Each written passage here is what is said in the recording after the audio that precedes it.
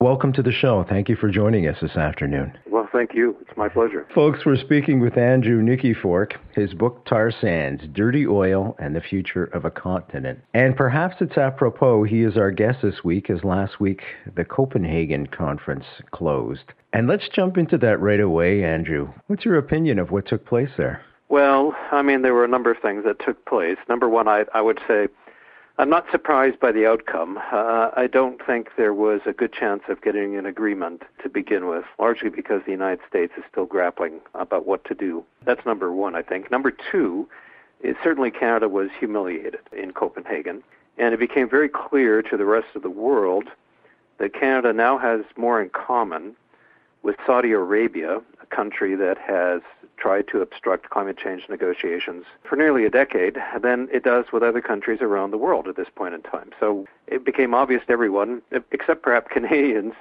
that, we're now a petrostate, and we will obstruct the negotiations that might threaten the sale of petroleum products, or at least diminish them or lower demand for them. And it was very obvious that we came with no plan. We came as an obstructionist country, even though we are one of the world's top 10 emitters of CO2.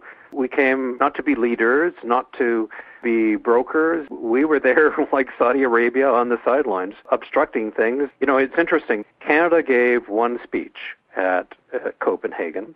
It lasted 3.5 minutes. It was 12 paragraphs long, and essentially nothing was said. Saudi Arabia gave a speech that was 6.5 minutes long, so twice as long as Canada's speech, with virtually same sort of, innocuous political cliches. That's what we did in Copenhagen. Okay. It's not a good legacy for the country or for Canadians. We're going to be in trouble as a result of all this. Two questions that I wanted to ask you. Can you give us an example of how we obstructed? And when you say we're going to be in trouble, exactly what does that mean? Okay, well, in terms of obstruction, I mean, we have obstructed negotiations in any number of ways. Number one, we're not interested in leading the discussion. We're not interested in making commitments that we can uphold. And we're doing our best to kind of keep other countries from coming together and uniting around certain principles. The former chief science advisor for England and George Monbiot for The Guardian, Japanese, the ambassador for the United Nations have all described Canada as obstructionist. Canada's role at this point in time, because of the rapid development of the tar sands and because we have now become this global exporter of oil, really there's nothing global about it, it's all going to the United States. But So we've become this major exporter of oil to the U.S. We will do anything we can to defend the exploitation of that resource and the wealth it will generate, either for the federal government or the government of Alberta. That's where the obstruction begins. The very fact that our prime minister is a climate change skeptic, he's the son of an imperial oil executive. When Obama invited 12 leaders to discuss where can we go with this thing, it's noteworthy that Harper wasn't even part of the invitation. Because everyone knows that Canada is not going to go into negotiations to further them, advance them, to try to come up with creative solutions here. That's not Canada's role anymore. You mentioned the size of our resource. How big is it? I know a lot of people are unaware that we're the number one provider of oil to the United States. How big is our resource? Well, it's huge. It doesn't mean it can all be exploited, but it is, technically speaking, we have the world's second largest reserves of hydrocarbons after Saudi Arabia, which also helps explain why our political position on climate change is not much different than that of Saudi Arabia's, right? I mean, Saudi Arabia is interested in selling oil. Canada is now really interested in selling bitumen and heavy oil, really the dirtiest of hydrocarbons. So we're sitting on this massive resource that's 3 deposits in northern Alberta, a bit in Saskatchewan. Really what is interesting about this, and again, Canadians aren't really aware of this, is that, look, this is a really dirty, third-rate hydrocarbon. It was at one point light oil. That was 300 million years ago. It has been badly biodegraded by bacteria. It's now this thick, tarry, asphalt-like stuff, which is why I call it the tar sands, because it behaves, smells, and looks more like tar than it does oil. And it requires a phenomenal amount of upgrading. So you've got to take all these carbon atoms out, and you've got to put hydrogen atoms in to enrich it so that you've got a product called synthetic crude. And then synthetic crude needs all kinds of complex refining before you get something called oil, something that you can actually put out there in the marketplace. And synthetic crude is rich in acids and heavy metals. It's got 8 times more sulfur than light oil. So technically speaking, I mean, the product that Canada is now exporting to the United States is truly unconventional.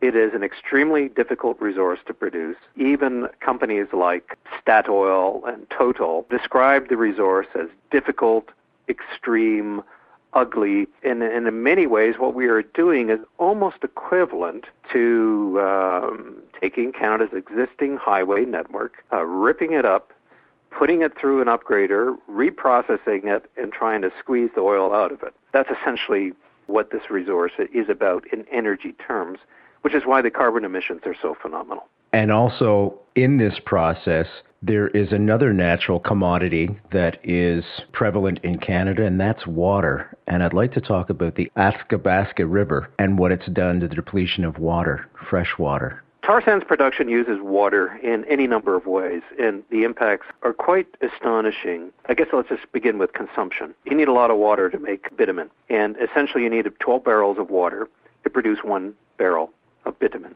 What all that water is being used for is essentially to wash. Just imagine a kind of a washing machine, a huge industrial washing machine, and you throw in a caustic soda and hot water, and it mixes with the bitumen. The sand and the clay drop to the bottom, and bitumen froth rises to the top, and you scoop that off, and then you get your barrel of bitumen. Of that 12 barrels of water that you are using, about 8 of them you can recycle and use again. But 4 are lost in the industrial process and become wastewater. And they go to these huge tailings ponds, which now cover about 140 square kilometers of forest floor on either side of the Athabasca River. And that water is so the clay has bound to the water so tightly and so significantly that it has to settle over time, and it gets contaminated with arsenic and cyanide and naphthenic acids and polycyclic aromatic hydrocarbons and fish killers and cancer makers, and so we've got this incredible waste stream. That's a major issue. But first comes the consumption. So we're 12 barrels of water per produced barrel of bitumen, with 3 to 4 barrels being consumed in the process or ending up as wastewater. Mm-hmm. So what does that amount to? And on a yearly basis, every year we're using enough water to produce bitumen to sustain two cities the size of Calgary. You're listening to The Brent Holland Show. For more information on today's guests, as well as free podcasts and downloads, please go to the www.brenthollandshow.com website, www.brenthollandshow.com. Every time we export a barrel of bitumen to the United States, there's kind of 3 barrels of virtual water embedded in that product. We've got these really the world's largest collection of toxic lakes along the Athabasca River, and there's all of these dikes and these ponds where we're putting this wastewater are unlined, and there are really serious issues about how much they're leaking either into groundwater or into the Athabasca River.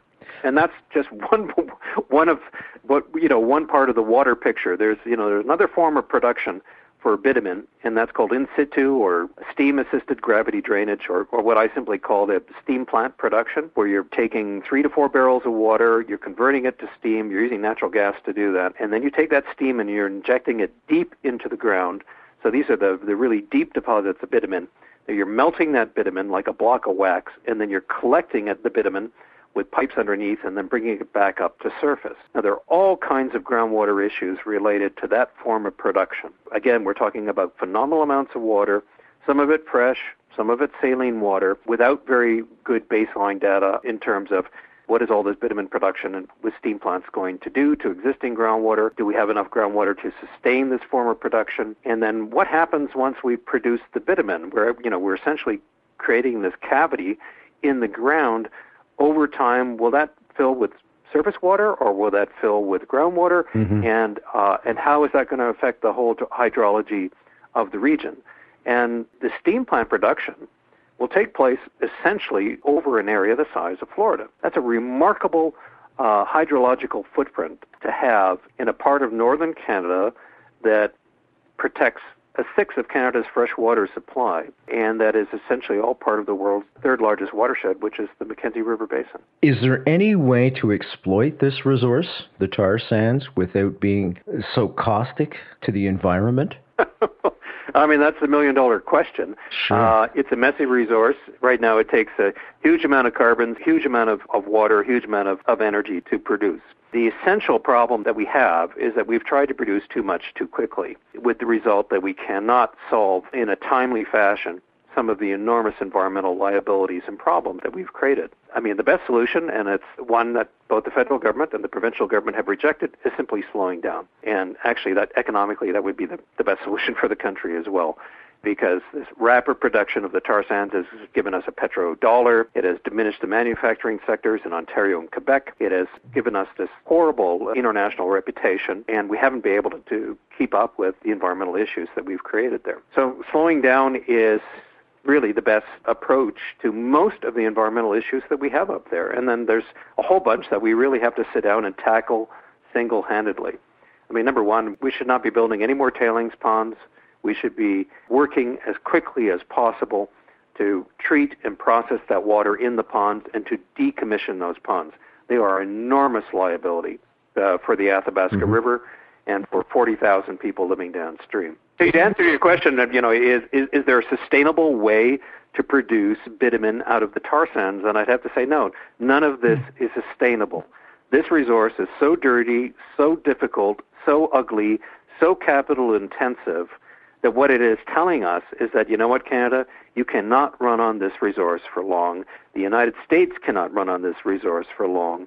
We need a 30-year plan, and if we're still running on this stuff within 30 years, then we will have failed as nations, both politically, economically, and environmentally. Does the revenue drive the country right now? Absolutely. I mean, this is what it's all about. It's all about the money. The money, of course. Right? It really is. I mean, but what most Canadians don't appreciate is that the federal government makes the most amount of money from the tar sands.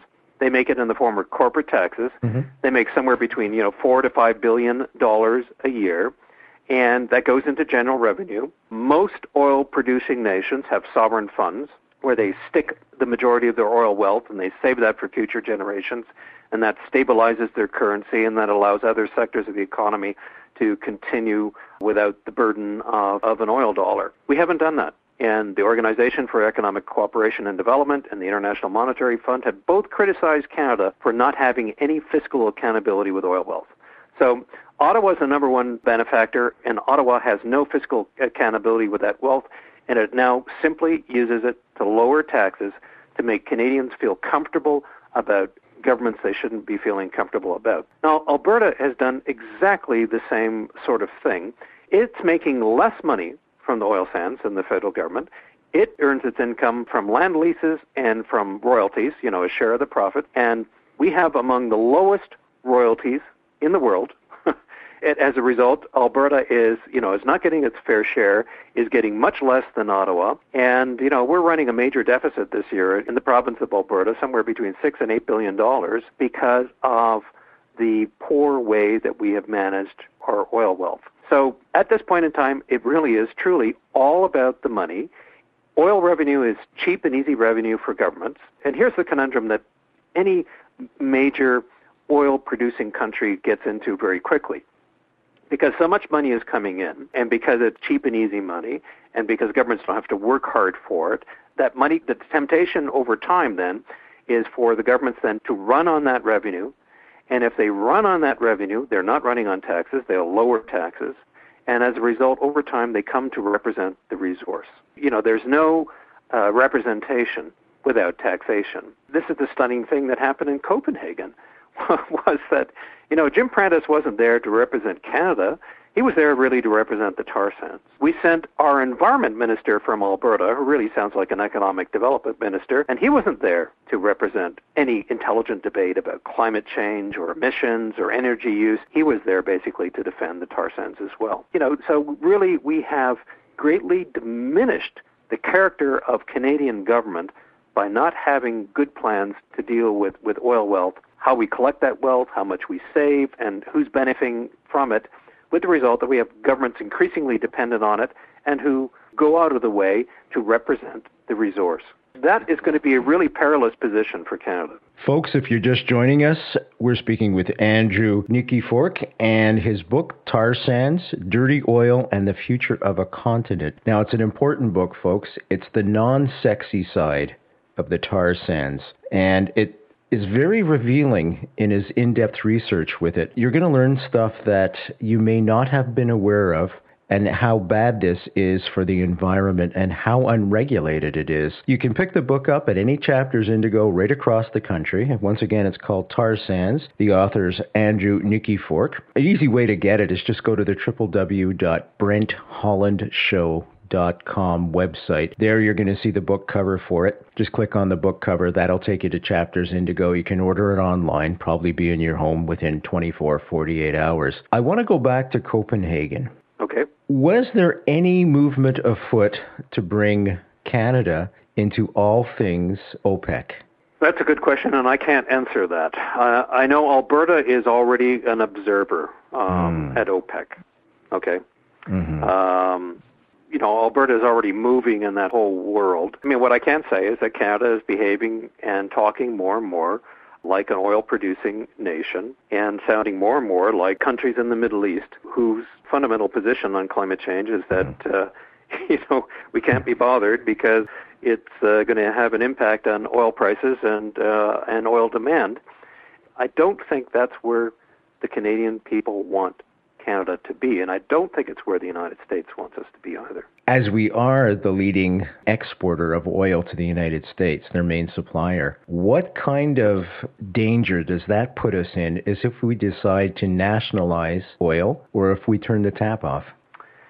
Well, I think the danger is more the other way with the United States. All right, so we have a single market at this point in time. We now account for 20% of the oil imports to the United States come from Canada. Of that 20%, about 13% is coming directly from the tar sands. Most of the synthetic crude and bitumen going to the United States is all going to the U.S. Midwest, so it's going to Barack Obama country. And some of it's going to the western states like Utah and Colorado, and a very small fraction is going to Washington State. Now, the plan is, of course, and we're producing 1.3 million barrels a day from the tar sands. So we want to increase production up to 3 million barrels a day and to expand the network in the U.S. that's dependent on this product. But here are some of the things that, as an Albertan, really concern me. Number one, the United States at some point is going to get serious about climate change, and really climate change, I think environmental groups have kind of got it wrong. Climate change is critically important. We have to act on it. But in order to explain it to ordinary people, I think sometimes you really have to talk about it in terms of energy use. Really, everything about climate change is about energy, how we use energy, and the emissions from energy. You're listening to The Brent Holland Show. For more information on today's guests, as well as free podcasts and downloads, please go to the www.brenthollandshow.com website, www.brenthollandshow.com. And I think the United States is going to get really serious about energy, what kind of energy it uses, and it's certainly got a lot of people in the administration who want to move very quickly towards renewables and who want to cut dependence on oil, period. I mean, they're sick and tired of bloody oil from the Middle East, and they're certainly aware that switching to dirty oil in Canada comes with its own liabilities, the carbon intensity, the capital intensity. I mean, this is the world's most expensive oil, and they understand that that's not sustainable either. So really what the United States has to do is move very quickly to reduce its consumption of fossil fuels as a source of transportation fuel, something by 80% over the next decade. And the big question is, are Americans up to that challenge? So if they are, then that's going to really limit the development of the tar sands. If the Americans put a price on carbon, that's going to limit the tar sands. If the U.S. military begins to influence American public policy on climate change and energy, that will have a dramatic impact on the tar sands, because the U.S. military has come out of Iraq with a very green mentality. They learned firsthand how vulnerable they are in the field. An Abrams tank has to be resupplied with diesel fuel every 2 hours. If your supply lines are under constant attack, as they were in Iraq, improvised explosive devices, insurgents, and so on, I mean, the U.S. military quickly realized, okay, their dependence on petroleum was becoming a huge security issue just for the military itself. So they've come back to the United States thinking, whoa, this is a security issue for the entire country. And they've also come back, well, this is more done in conjunction at the same time, but there are any number of admirals and colonels and top people in the Navy, the Army, and the Marines who are also extremely concerned about climate change, as also the security risk posed by climate change. So there's this very strong green movement in the U.S. military that wants to push the United States to getting off oil, period, as well.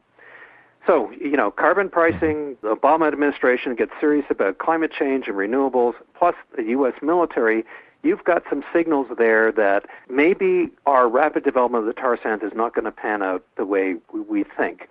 The last thing here really comes down to this whole phenomenon of peak oil, all right? And that's just simply the notion that the world is running out of light oil and the cheap and easy stuff to get, and now we're running on this heavy, goopy, carbon-intensive, capital-intensive, dirty oil, with the result that we're going to have all kinds of price volatility, which we've already seen. Prices go up to $140, and then they're down to $30, and then they're up to, $70 and $80, and we know we're going to have another price spike. Who the hell can run their company, their community, their home on a product that is as volatile now as oil as a result of this phenomenon of running out of the cheap stuff? A lot of enterprises like the Deutsche Bank and other agencies are beginning to think that what's going to happen over the next 10 years is that consumers, industry, communities are going to respond to the price volatility by looking for ways to get off oil.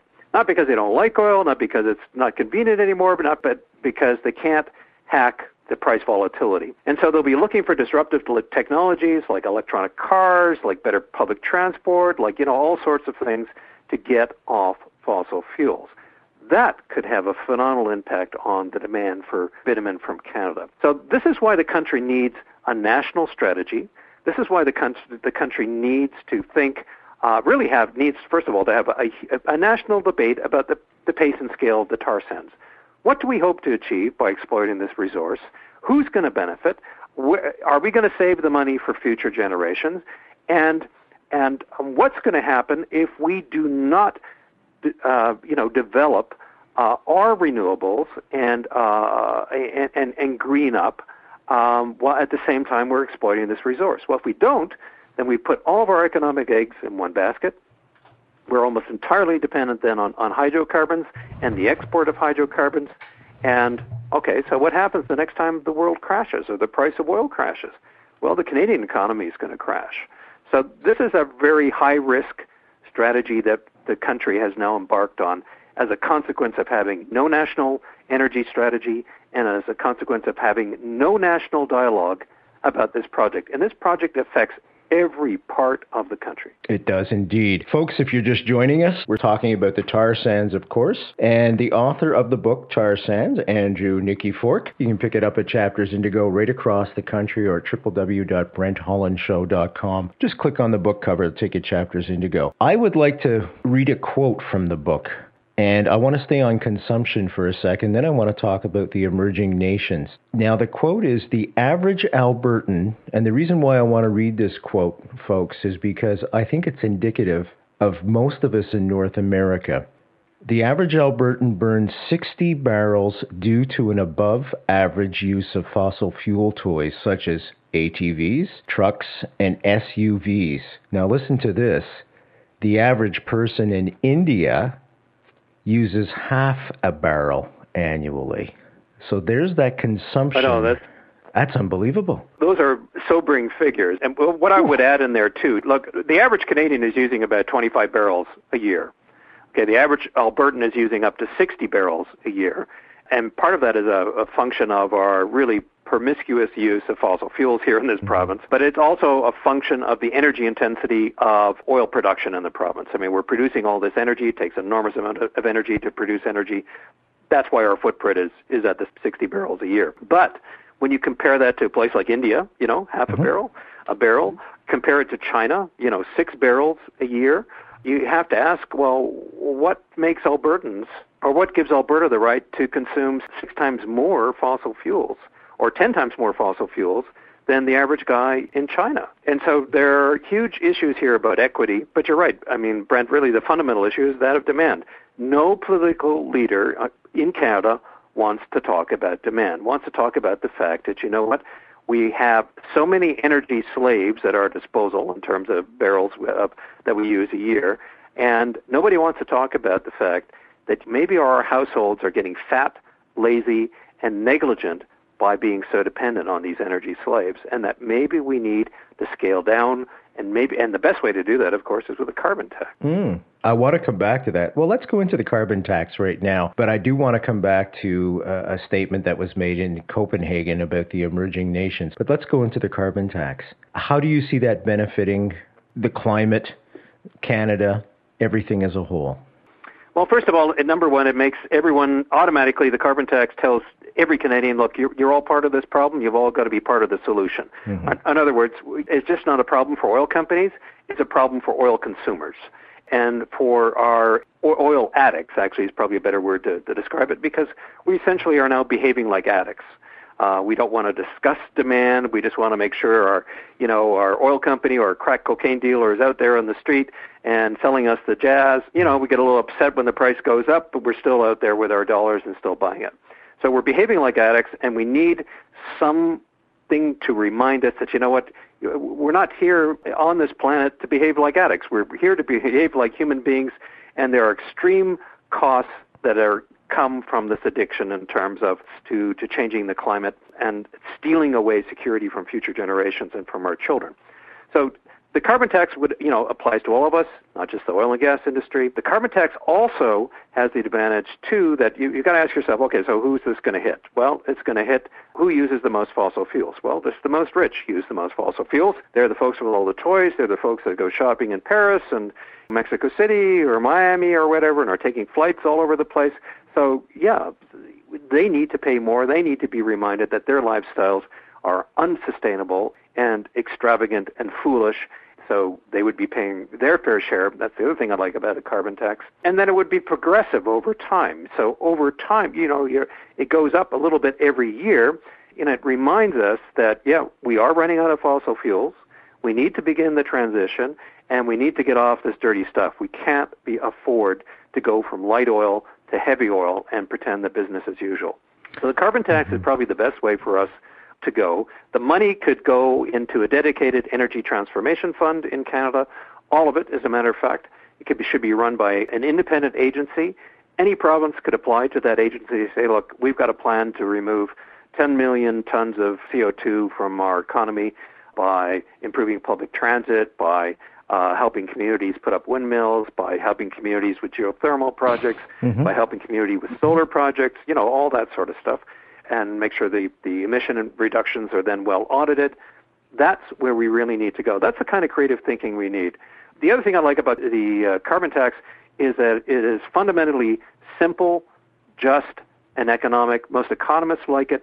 And unlike cap and trade, where you have to create this huge bureaucracy to figure out, okay, well, we're going to cap levels at this level, and then you're going to trade here to make it look as though you've met your level. Yeah, you create a huge bureaucracy, much like the international traders trading in toxic derivatives, in banks. We don't need that stuff. That is just the wrong way to go. It's too complex, and it doesn't deal with the problem. It tries to disguise the problem, and it allows people to profit off the problem without solving it. A carbon tax really starts solving the problem because all of us begin to think more about what we are consuming, how are we consuming it. In the end, it will make us smarter, more efficient consumers. That's where I really think Canada needs to go. Okay. We need to have an intelligent debate about that. We need to discuss it for sure. You're listening to The Brent Holland Show. For more information on today's guests, as well as free podcasts and downloads, please go to the www.brenthollandshow.com website, www.brenthollandshow.com. I want to go back to the emerging nations and something that actually came out of Copenhagen that I thought was extremely profound and perhaps very revealing about the emerging nations. They were saying that here we are just starting to get our economies going. We're starting to industrialize, and in the same way that the West industrialized. But all of a sudden now you're telling us we can't do it with oil, and there's no alternative that we can afford right now. And as a Canadian, and I know most Canadians feel this way, we want to do right by the emerging nations. We want to help out wherever we can. And in fact, we do that through our taxes and giving money, et cetera, for development. What do you say to them at this point? Well, we're not saying anything to them. Basically, our position in Copenhagen is that we don't give a shit about you guys. We don't care about emerging nations. We don't care about the poor in this world. All we care about is feeding our own extravagant, fat, and lazy oil-based culture. So we're not occupying any moral high ground here at all. We're not thinking about issues of justice, issues of equity. We're not thinking about the important moral issues that we should be thinking about. And what we really should be doing, we should be thinking of really creative and innovative ways to help emerging nations skip the whole oil-based industrialization phase and move to more community-based forms of green and green energy production. But Canada's not there. We're not leaders in renewables. Brazil, invested something like increased its investments in renewables by 38% last year. Canada increased its investments in renewables by 4%. Oh.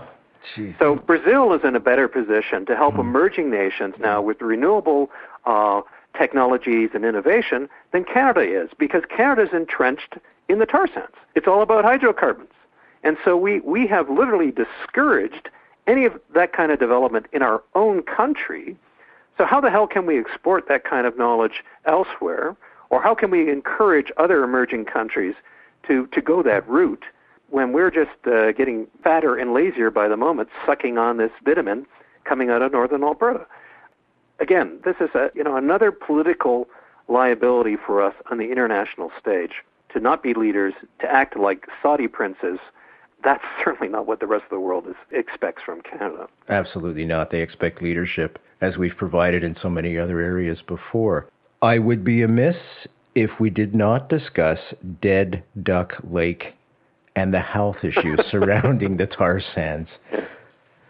This was quite alarming when I read it in the book. By the way, folks, we're speaking today with Andrew Nikifork, and the book is called Tar Sands. It can be gotten at any Chapters Indigo right across the country. It is an important book. It is extremely important, as I call it, the non-sexy side of the tar sands. It's quite revealing. It's quite profound. He's done great research. One of the quotes that I just read from the book was astounding, the one how Albertans use so much more in terms of energy, fossil fuels, than, for example, India. The ratio is almost 10 to 1. It's explosive. It's a great book, and I urge you all to go and get it. Now, I wanted to talk about health because has there been an increase in cancers in the area? There has been. And the big, there's a big issue downstream of the tar sands, and that's in the community of Fort Chip, one of the oldest settlements in Alberta. It was at one time the center of the fur trade for the country, and it's a community of 1,000 Dene and Cree, and it's about 300 kilometers downstream from the tar sands. There was a cancer report that came out in 2009 that basically said, you know what, there are some issues here. This community has a 30% higher rate of cancers than one would normally expect to find in an Aboriginal community. And moreover, there are some very rare cancers here, and cancers of lymphatic cancers and blood cancers and bile duct cancers. In addition, that many of the people in Fort Chip who have died of cancer had moved to Fort McMurray, were working in the tar sands, and that those folks died of entirely different cancers than the people in Fort Chip. So the people working in the mines, living in Fort McMurray, were dying of testes cancers, brain cancer, and other cancers, and very young. So this study has raised a lot of questions. The guy at the center of all this is Dr. John O'Connor, who used to be the physician for the community of Fort Chip. He raised questions about the number of rare cancers and rare autoimmune disorders he saw in the community several years ago, which resulted in this 2009 Cancer Board study. At this point in time, we know that the river is increasingly polluted. We know that things like polycyclic aromatic hydrocarbons are indeed getting into the river. A lot of it is coming from air emissions, from upgraders and plants, and that this particulates and chemicals are landing on the snow, and in the spring they melt, and then you get these huge chemical pulses in the Athabasca River. And we need more studies to really determine the full scale of what's getting into the river, what's going downstream, and we need to ask the hard question, well, is this connected to the rare cancers we're now seeing in the community of Fort Chip? And so far, both the federal government and the Alberta Health have fought calls and demands for comprehensive health studies that would answer those questions. That's explosive. Why would they do that? Well, that's a really good question. I think part of it is you're seeing just the general reaction of a resource state. Okay, this is where we make our money. This is where we make our revenue. Let's not mess up the picture here by commissioning studies that might indicate that we actually have an emerging public health problem. Okay, so that's part of the thinking. The other part of the thinking, I think, is that let's say on behalf of Health Canada, is that they were embarrassed by Dr. John O'Connor's calls for a proper health study and by the fact that he was diagnosing and finding problems that Health Canada has systematically denied. I mean, they have been asked to do proper studies for more than a decade by various Aboriginal groups up there. And both Alberta Health and Health Canada have ignored recommendations by the Energy Resources Conservation Board and by a major river study and other groups to do these studies. So they've been caught off guard, all right? So this is an issue about saving face, and if the activity of other people and performance of other people has made you look negligent and incompetent, then your reaction is not to get on board and do the proper studies, but it is to attack the people that have reminded you that, you know what, you're not really doing your job. So Health Canada hasn't been doing its job. Alberta Health hasn't been doing its job up there. We've got a problem, and we've made the problem worse by not responding in a rational way, which is simply, by God, let's get on here and let's do the proper studies. There's lots of pollution in that river. Not all of it's coming from the tar sands. Some of it comes from pulp mills. Some of it comes from agricultural runoff. Some of it comes from municipal effluent, and some of it is coming from abandoned uranium mines on Lake Athabasca. let's get a handle on this issue. You shouldn't be building the world's largest energy project unless you do the proper medical, public health, and community studies at the same time to make sure that you are not exposing, number one, industry or the local communities to liabilities that they shouldn't be exposed to. Can you tell us a little bit about what happened at Dead Duck Lake? Dead Duck Lake. Well, we talked about these massive tailing lakes and ponds that are on both sides of the Athabasca River. There's more than 12 of them now. They cover 140 square kilometers, and this is toxic waste, okay? It's bitumen, it's sand, it's clay, it's cyanide, arsenic, polycyclic aromatic hydrocarbons, and you name it. I mean, one of the ponds that Syncrude built is the world's second largest dam in construction material volume after the Three Gorges Dam in China. Okay, so that gives you an idea of how big these things are. You're listening to The Brent Holland Show. For more information on today's guests, as well as free podcasts and downloads, please go to the www.brenthollandshow.com website, www.brenthollandshow.com. So they've got all this toxic stuff. The water is usually the last bunch of water to freeze in the fall and the first to open up in the spring because of all this toxic stuff in it. These ponds are also leaching enormous amounts of CO2 and methane, primarily methane, into the air as all the hydrocarbons decompose. So one of the ponds, one of Syncrude's ponds, is Mildred Lake, emits enough methane every day as 500,000 cows. So you've got all this crud coming off these ponds. You've got this thick, oily bitumen film on top of them, and they're all located along the Athabasca River, and it happens to be part of one of the most major migratory flight routes in North America. The Athabasca Delta is an incredibly rich place, and migratory birds have been going there for tens and tens of thousands of years. It's a major staging area. So the birds are flying up north in the spring, or they're flying south in the fall, and, what do they see below them? They see these, 12 toxic lakes. To the bird, they look like a lake. It looks like an open body of water. They land, they get coated in bitumen, they sink to the bottom, and this happens every year. So every year, about 7,000 to 8,000 birds are killed in these ponds. I mean, moose, beaver, deer also get stuck in the ponds and die. And so 2 years ago, Syncrude failed to put out its propane cannons to scare away these birds, which is not a terribly effective means of scaring away the birds anyway. They get used to the sound, habituated to the popping of the propane cannons. But anyway, during a winter storm or a late spring storm, they just forgot to put them out or didn't put them out, or we don't really know all the details yet. And a massive amount of birds landed on the pond and got coated in oil, sunk, and died. And originally, Syncrude said, 500 birds have landed and died. And then they said, no, we didn't give you the right number. It was actually 1,600 birds that died. It's against the law to kill migratory birds in Canada under the federal act. So it should have been a very simple, cut and dried process. The federal government says, okay, you shouldn't be killing birds, man. Here's your fine. Let's improve your practices here and let's get on with life. And nope, it took more than a year and a half for anyone to lay charges. It's been a ponderous process. Syncrude is now fighting those charges in court and saying they're not guilty. You'd almost think, that their Syncrude's lawyers are working for Greenpeace. It's just another example of the kind of neglect and poor performance and poor environmental performance we've seen systematically in the tar sands. And what's incredible about this story, Brent, at the end of the day, in terms of environmental issues, the killing of birds in the tailings pond is probably at the bottom of a list of 10. It's not the big environmental issue. It's the leaking tailings ponds. That's right. It's the acidic emissions going into Saskatchewan.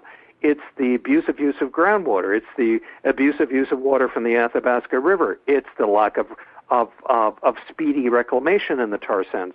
It's the carbon emissions. It's the carbon emissions. It's the incredible natural gas intensity of the resource. I mean, 20% of the country's natural gas is being used there. I mean, to me, those are the big environmental issues, as well as the public health issue in Fort Chip, That's the kind of stuff that really needs to be grabbing the national headlines. Instead, it was the duck issue. Let's talk about apathy. What is going on with our population? What's going on? Well, it's not so much... I know you work closely with David Suzuki's foundation. For example, were they even asked to participate alongside the Canadian government in Copenhagen, or even on a advisory type of position? Well, I can't say because Brent, I don't work very closely with the David Suzuki Foundation. They merely were very supportive of the book and put their print on the book. Okay. And I don't know what the Suzuki Foundation was doing in Copenhagen. But if we come back to your question about apathy, I can talk a bit about that. There are a number of issues here. I mean, only 2 out of 10 Canadians are even aware that Canada is now the number 1 supplier of oil to the United States. Andrew, I have a lot of American clients because for a living I compose music for television and film, and they are unaware of it too. They all think it's Saudi Arabia. Oh yeah, Saudi Arabia or Iraq or Iran. Yes, and so I mean the Americans don't know at all, and there's a very low level of awareness here in Canada. So that's the first big issue. The second issue is that this project is taking place in a fairly remote part of northern Alberta. Most Canadians have never been there and know very little about it, other than what they've seen on TV. It's interesting that different parts of the country have a totally different perception of the resource. Probably the most informed group of people in the country about the tar sands are people from Atlantic Canada. Almost, everyone from Newfoundland, Nova Scotia, PEI, New Brunswick, they have a relative, a spouse, a brother, or sister, or someone who has worked in Fort Mac, right? Mm-hmm. And you can go to, Cape Breton Island. You find entire communities where, a third of the men are either working in the tar sands or in the process of coming back, or it's just absolutely remarkable. And you can talk to these guys and these gals, and they can tell you all about the social life in Fort McMurray and what it's like to live in a boom town, and the gold digging, and the cost of housing, and the cost of prostitutes, the cost of drugs, the social issues. They can tell you all about it because they know all about it. Yet, they're not aware of all of the national implications of the project. Now, I guess the other thing here, when you talk about apathy, I think it really comes down to the fact that, what country would have the world's largest energy project, the world's largest engineering project, the world's largest capital project take place in their backyard, and then would just sort of sit back and not report on it? I mean, the CBC doesn't have a national bureau in Fort McMurray. It should. The Globe and Mail doesn't have a national bureau in Fort McMurray. It should. CTV doesn't have a bureau there. It should. The National Post doesn't have a bureau there, but it should. When something this significant is taking place in your country, is changing your political character, changing your economic character, and I'm actually much more concerned about this project's impact on our politics and our culture and our economics than I am now about the environmental issues. When all of these things happen and the media doesn't show up to cover it on a regular basis, then you begin to understand why Canadians don't know some of the things they should know. I mean, they don't understand that we are rapidly becoming a petro-state. They don't understand that we used to be the world's 7th largest exporter of oil, and now we're on our way to 5th or 4th largest exporter of oil. They don't understand how oil wealth changes the political character of a place. They don't understand that most oil exporting countries, don't give a crap about climate change, because that's going to limit and reduce their revenue over time, and it's going to reduce oil consumption over time, and they don't want to have any part of that. And they don't understand then that Canada is now part of this other club, that we have in the last 10 years suddenly become a different country. We're not the country that Canadians think we are anymore. You mentioned politics, Andrew. Yeah. Is there blatant corruption going on right out in the open? It's not so much corruption as it is this, and this is a well-documented phenomenon, by the way. I mean, political scientists have asked for years, why is it that, the politics in the Middle East is so screwed up? Why do we not see any democracies in oil-producing countries in the Middle East?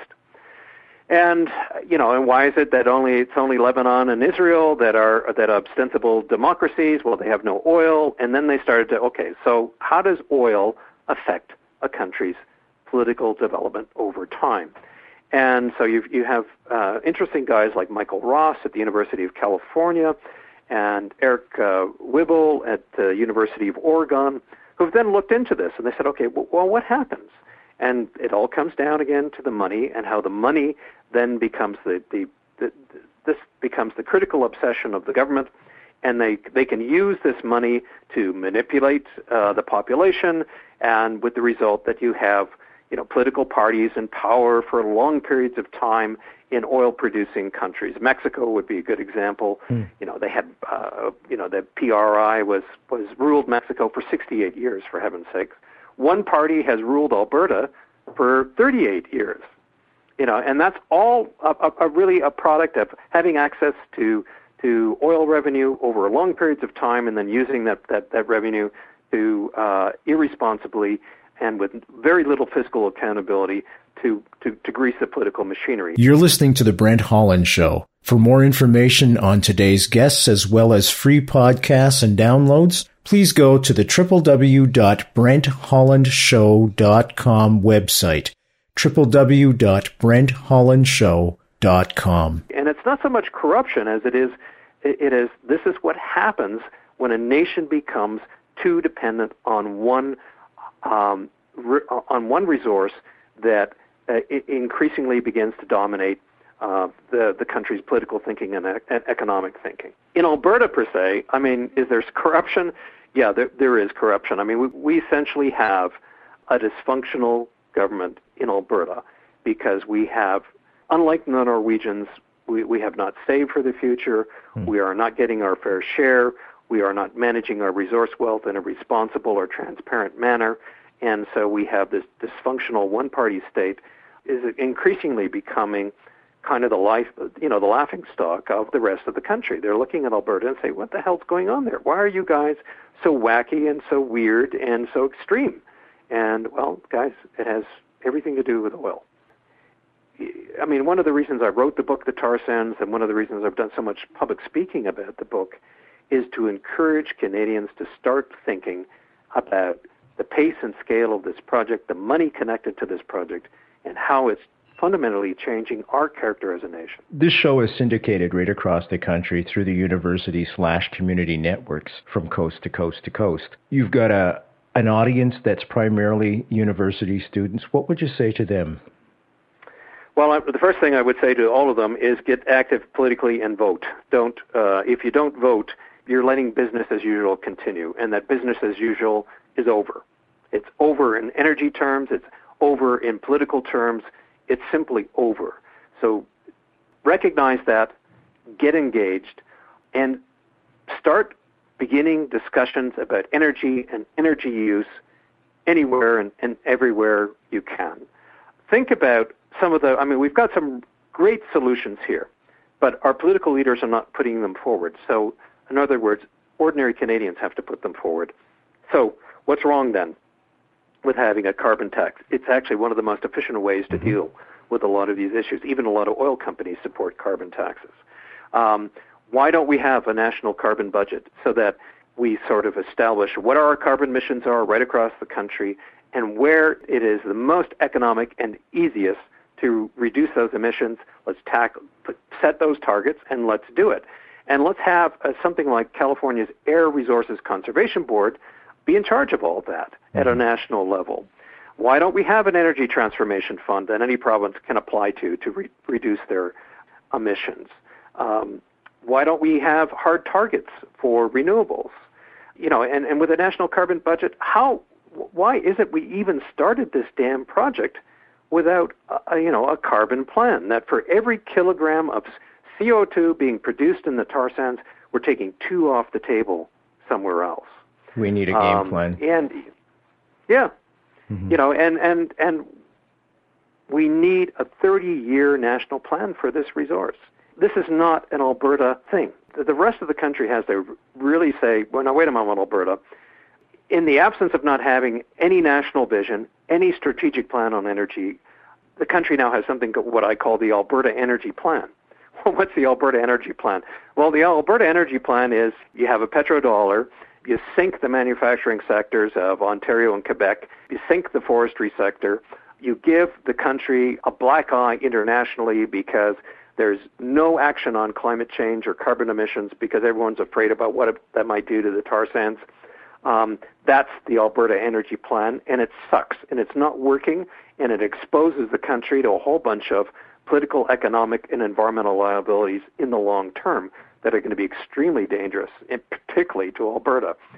So what we need is some national vision, and so for young people need to get out and start advocating for a different way of doing things, a different way of thinking things, and maybe for once we really have to behave like a country and not like a bunch of separate regions. Very good point. Folks, the book Tar Sands, Dirty Oil, and the Future of a Continent. The author, Andrew Nikifork. You can pick the book up at any Chapters Indigo right across the country, and I urge you all to do it. It is the non-sexy side of the tar sands, and it's very profound. The research is very, very well done, and it's going to make your vision change, I think, a little bit on the tar sands and what we're doing in this country and not doing in this country. Easy way to get it, www.brenthollandshow.com. Click on the book cover. Andrew, I want to thank you very much for coming on the show this afternoon. It has been really revealing and very informative, I have to admit. Just one last question for you. What kind of car do you drive? Good question. We don't have any hybrids or anything in the household. We have an old Toyota station wagon, and we have a used Audi station wagon. You have an Audi? An Audi. And because that's my wife drives that, and we've got 3 boys, and so she's doing all the school and soccer stuff. But I walk to work most days. Good for you. Good for you. Any final words, my friend? I'd love to have more options and more freedom to use fewer and fewer fossil fuels. Absolutely. And there's lots of great work to be done there, and lots of young people have great ideas to make that happen. So okay. I hope if some of your listeners can do that. I'm sure you've motivated and inspired quite a few people to do that, to take action. And that's what this show's all about, is motivation and inspiration. Great. Well, thank you very much, Brent. Thank you so much, and you take care. We'll talk again. Too. Bye now. Right. Bye-bye. I'd like to thank Andrew Nikifork for joining us this afternoon and sharing his perspectives about the tar sands. Dirty Oil and the Future of a Continent is the book. Pick it up at Chapters Indigo right across the country, or the www.brenthollandshow.com website. I sincerely enjoyed the interview with Andrew because not only does the book give you time to pause and ponder, but it also offers extremely credible solutions to the problem. Let's hope the folks in Ottawa are listening as well. Next week, Pulitzer Prize nominee Tom Lipscomb joins us. Tom's got a new workout we'll be discussing called Last Man in Spandau, the mystery surrounding Rudolf Hess's flight, his subsequent murder, and suspected SAS involvement. Now, for those of you that are familiar with Tom, as you know, was the person that went down shortly after Che Guevara's murder in Bolivia and was able to bring back, by bribing guards, Che Guevara's personal diaries. Tom, as you know, is an outstanding publisher. He's been responsible for many Pulitzer Prize winners, Agatha Christie books, Jack Anderson's books, all kinds of publishing accomplishments, and has been on NBC's Today Show, the ABC Evening News, BBC Channel 1's, etc., etc., etc. Looking forward to speaking with him once again. Thanks for joining us this afternoon. See you next time.